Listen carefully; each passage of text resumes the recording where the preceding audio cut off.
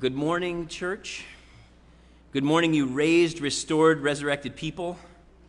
Good morning, friends of God. Did you wake up thinking of yourselves in that way today? It's not just Jesus Christ who's been resurrected, right? It is you too with Christ. The writer of Colossians goes even further. Your lives, people of faith, are hidden or concealed or covered with Christ in God. I hope you know this about yourselves. I hope you know it each and every day. In fact, it might be a good idea to start the morning right after thanking God for waking you up by saying, I've risen with Christ and I'm connected above. Something like that. I could picture Claire O'Neill practicing that kind of practice. I don't know if she exactly did, but in my memory, it would have been something like that. It's good to remember your identity, especially poetically, with metaphors and creative attempts at making sense. We cannot, of course, know exactly how it is that we're connected with the risen Christ, but that doesn't make it any less true. It's good to remember your identity firstly because the identity itself brings joy, but also there are behaviors and manners of being that we can seek from within that identity that are really important for living a beautiful life on earth. And that's what I want. You too? I want to live beautifully here in this place that God has created and where I've been blessed to be born. I want to live beautifully here with all of you, giving and receiving love. And Paul tells us that we can seek the things that allow beauty to unfold. And I think this passage from Colossians and the one from Luke's gospel too are really important today because both passages acknowledge how our identity is rooted in Christ who is above, connected to very God, how that identity can help us face the reality of threats to the beauty that are all around us. There are present threats to living a life that's beautiful and sound, but those threats need not defeat us, ever, for our identity is rooted elsewhere. There are so many ways as people on this earth to be pulled down, to have our feelings hurt, to hold back in fear, to be frozen in uncertainty. There are threats that come from the people around us, sometimes from the ones we love most. Sometimes threats come from critiques in our workplace or community. Sometimes the threats are about resources and fears, real or imagined, of scarcity. Sometimes the threats are from some forbidden fruit that's idolatrously delicious. Sometimes the threats are existential and hard to define, but they gather like shadows. The epistle reading today from the letter to the Colossians speaks to the topic of how our identity in Christ above and working on that identity protects us in a world of threats. Was the letter penned by Paul? Was it penned by a follower of Paul? Scholars debate this. It's one of the letters that there's lots of opinions about. And I'm not sure about authorship, but I'm confident that it was penned by someone seasoned in living connected to the one who is above. And that to me seems more important than who actually put pen to paper. It's penned by someone who has experienced significant threats and fears and troubles and tears that he or she has learned how to overcome by seeking the things from Christ, where Christ is seated, and implementing them here on earth. So, friends of God, let Colossians 3 help you out pragmatically in your day-to-day. It's not enough to just say, I'm a resurrected child of God. I am a friend of God. That's just the starting point. Since we've been raised, we're to seek the things that are above. And that's when we'll really start to experience the power of what it means to be hidden, concealed, covered in the way of Christ. I need to seek what is above today and every day. And maybe you do too. Threats come my way and they come your way, and I don't want to wait for troubles to come along and for me to be tossed by each and every storm. I want to be shaped and formed to handle them, to walk on water, to not sink. I want to be ready. I want to be prepared with resources from above where Christ is. As a youth, I was raised for a time, and it was some critical years like middle high school, raised for a time in a church that seemed more interested in the afterlife than in the present life. And I got turned off by all forms of heaven talk. Life after death was all they seemed to want to talk about, and earthly stuff always seemed to be bad. And in that setting, I really disliked passages such as this one. Seek the things above, as if I'm not part of the earth. But I live on the earth. We live on the earth. Why seek the things above, right? Put to death whatever in you is earthly. I didn't like that either. Okay, the list of earthly things here sounds like a list of pretty bad earthly things, like evil desire and greed. There's a sexual one in there too. But a quick read makes it sound like Paul just rejects earthly reality of all kinds, doesn't he? But that's a weak read, frankly, on my part. Paul knew exactly what he was talking about. Christ, who lived on this earth, made the earth better day in and day out by not engaging in a set of practices that Paul calls here earthly. I wish there was a different word, but that's what he calls them here. He lived with above behaviors, heavenly behaviors, right here on earth. And that's why Paul wants us to look above. Not to stay above disconnected, but rather to reconnect to Christ and God so that we're ready for spirit-infused day-to-day life on this planet that imitates the way of beautiful living that Christ embodied when he walked among us. As Paul says, this new self hidden in Christ is being renewed in knowledge according to the image of the Creator. I think that's beautiful. I want to get real practical this morning about how this teaching is useful and powerful in my own life.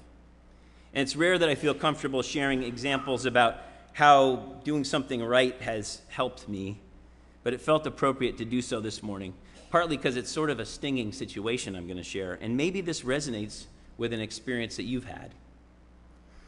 So recently I was a recipient of what can only be called a totally out-of-the-blue text message tearing apart my character, complete with an accusation of ruining the person's faith, right?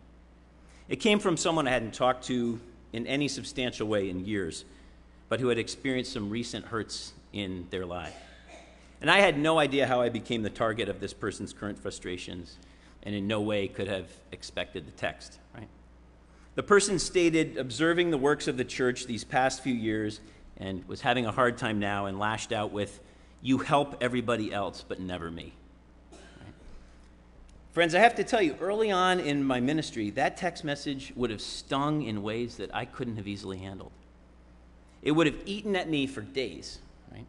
It would have impacted my sleep and my work. I would have attempted to defend myself and write lengthy responses. I might have shared the information uncomfortably with others in a way that helped me feel better about myself. Anybody get an amen on never doing that when you get attacked? And none of it would have worked. I'm sure of that. I would have just made this event larger. I would have allowed that stinger of a text message to become inordinately large, an idol in my life. But thanks be to God, it didn't become any of that, right? I was able to receive it, to imagine that this person is dealing with a lot.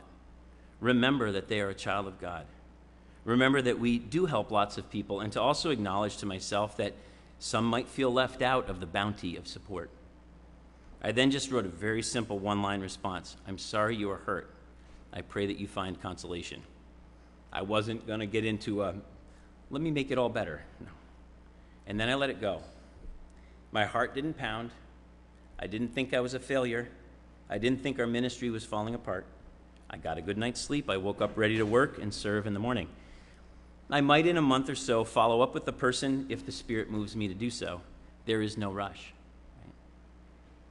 Some might say, "Wow, Pastor Seth, you've gotten thicker skin over the years," which I don't think is actually true at all.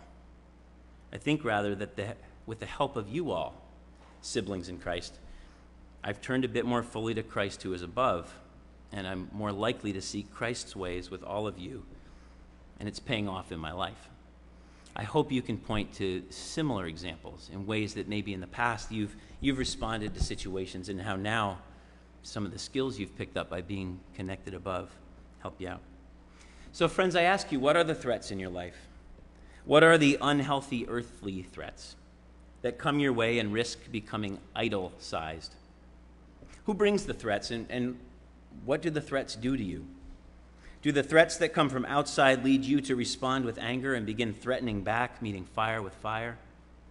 Or do you receive threats and do something different with them?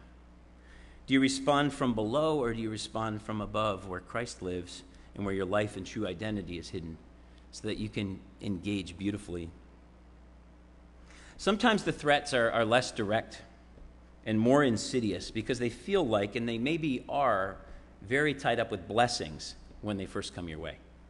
Before you know it, though, something troubling has been planted in you. And that seems to me what happens in the gospel message today from Luke. Luke chapter 12 begins by us hearing of Jesus speaking before a multitude that's numbered in the thousands. And Isaac didn't read that part. But there were so many gathered that they're trampling on each other. And usually in the Gospels, we only hear about those kinds of numbers when we've got the story of feeding the 5,000. And one other time when he's teaching by the sea, and he's got to get in a boat because they're pushing in upon him. But here, with this large gathering, he chooses it to be the moment to give a talk on how to live without fear. It's actually a very similar message to the one we hear in Colossians. He was reminding people that they need not fear anything, even those with power to control and kill. It's a strong message. Acknowledge me, know me, and I'll continue acknowledging you and make you and your needs known before God, it says in that first part of Luke 12. But it's better than that. As I acknowledge you and your needs before God, the Holy Spirit will be sent to you. Jesus said to them, after that exchange between myself and God, the Holy Spirit will be sent and will give you in that very hour exactly what you need to say and do. Jesus hadn't yet ascended at that time, but already he was describing the advocacy from Christ to God and the outpouring of the Spirit that follows. It's an amazing example. It's a super important teaching that Jesus was giving. And know me, he says. I'll advocate to God for you, and the Spirit will be sent to you. Have no fear. He's explaining it to thousands how to live full, animated lives in the face of all sorts of significant fears. And into that moment, a man pushes to the front of the crowd and yells out a demand, Jesus, take my side in a family arbitration debate. Jesus, tell my brother to divide the inheritance with me. Think about how weird that sounds. Like huge teaching to teach the multitudes about how to live without fear, and then bam. But that's what happens when you're blinded by an idol of money. Jesus dealt with the topic very directly and quickly. Friend, who set me to be a judge or arbitrator over you? That's not the kind of job I've just described that I do. And then he turned to all of them and said, beware, be on guard against all kinds of greed, for one's life does not consist in the abundance of possessions. And that's when he told the story about the personal storehouse. A man had crops that regularly produced abundantly, but one year there was a bumper crop. And the man couldn't imagine what he'd do with an abundance of food. It all can't fit in my storehouse. So being the creative man that he was, he thought, let me tear it down and build a bigger one to hold all this for me so I can enjoy that wealth far into my life. We don't know how much time happens, how far in this parable the guy gets in terms of developing this larger thing. It just says, but God visited him and said, this very night your life is ending, and what a waste that you've been saving this up and not being rich toward me. Friends, somehow this man, in his years of success, was only creative enough to think of something bigger and better for himself. And that's what I mean when a blessing can become a threat. Sometimes the threats in our lives come not from our critics, but rather from our successes or our privileged positions on this earth that commingle with negative earthly pressures that run contrary to the things that we are to seek that come from above.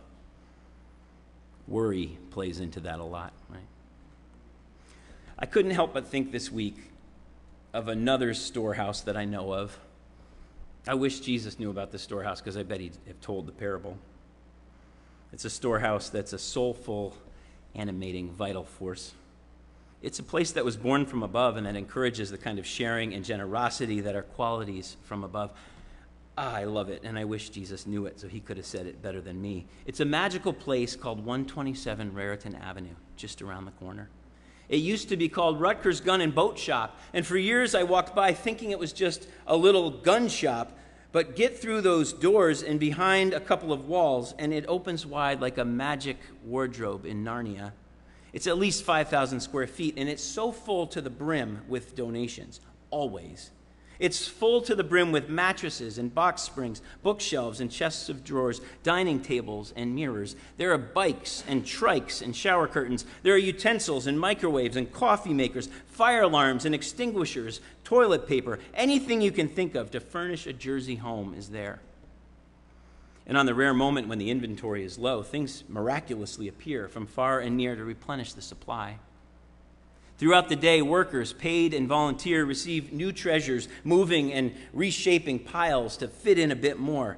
And then the word comes from a caseworker that an apartment has been found for a new family from Ukraine who just had a baby this week, and it needs to be furnished by tomorrow, and the wheels of the machine start turning to get stuff out. Word comes in simultaneously that an apartment has been found in Oakland, New Jersey for a Haitian family, and things start getting planned now 2 at a time. Then a family of 5 from Peru, homeless with a 13-day-old baby, now has a house in Phillipsburg that has to get set up. A family from Guatemala has an apartment down in Hamilton. Refugees, we got to get that one ready too. Fida and Anna and Harry and everyone start to identify which treasures are leaving now, and the trucks head out to set up those new homes.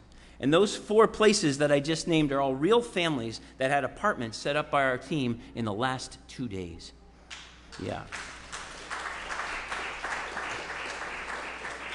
And what amazes me when I look at the almost fully stocked inventory is that warehouse, since it was established by our church family and Interfaith Rise in November of last year, has fully furnished 100 homes. 400 people, give or take, have had all their furniture and initial household supply needs met from that magic space without the newly arrived refugees needing to pay 1 penny for anything. Everything is given freely. It's a warehouse of freedom. It's a warehouse of joy. It's a warehouse of miracles that feed people's lives. It's born from above. And I happen to know somebody who's working within the property maintenance team this summer. Sina is working there for the month. And she's got the phone. And she said, Dad, even on Friday, 8 new phone calls came in with donations to help us restock the things that we gave out last week. Friends, challenges and threats will come, but we can take them on. Inheritance and wealth questions will challenge us and begin to make us trust in ourselves. Hurtful words and actions will be hurled our way sometimes.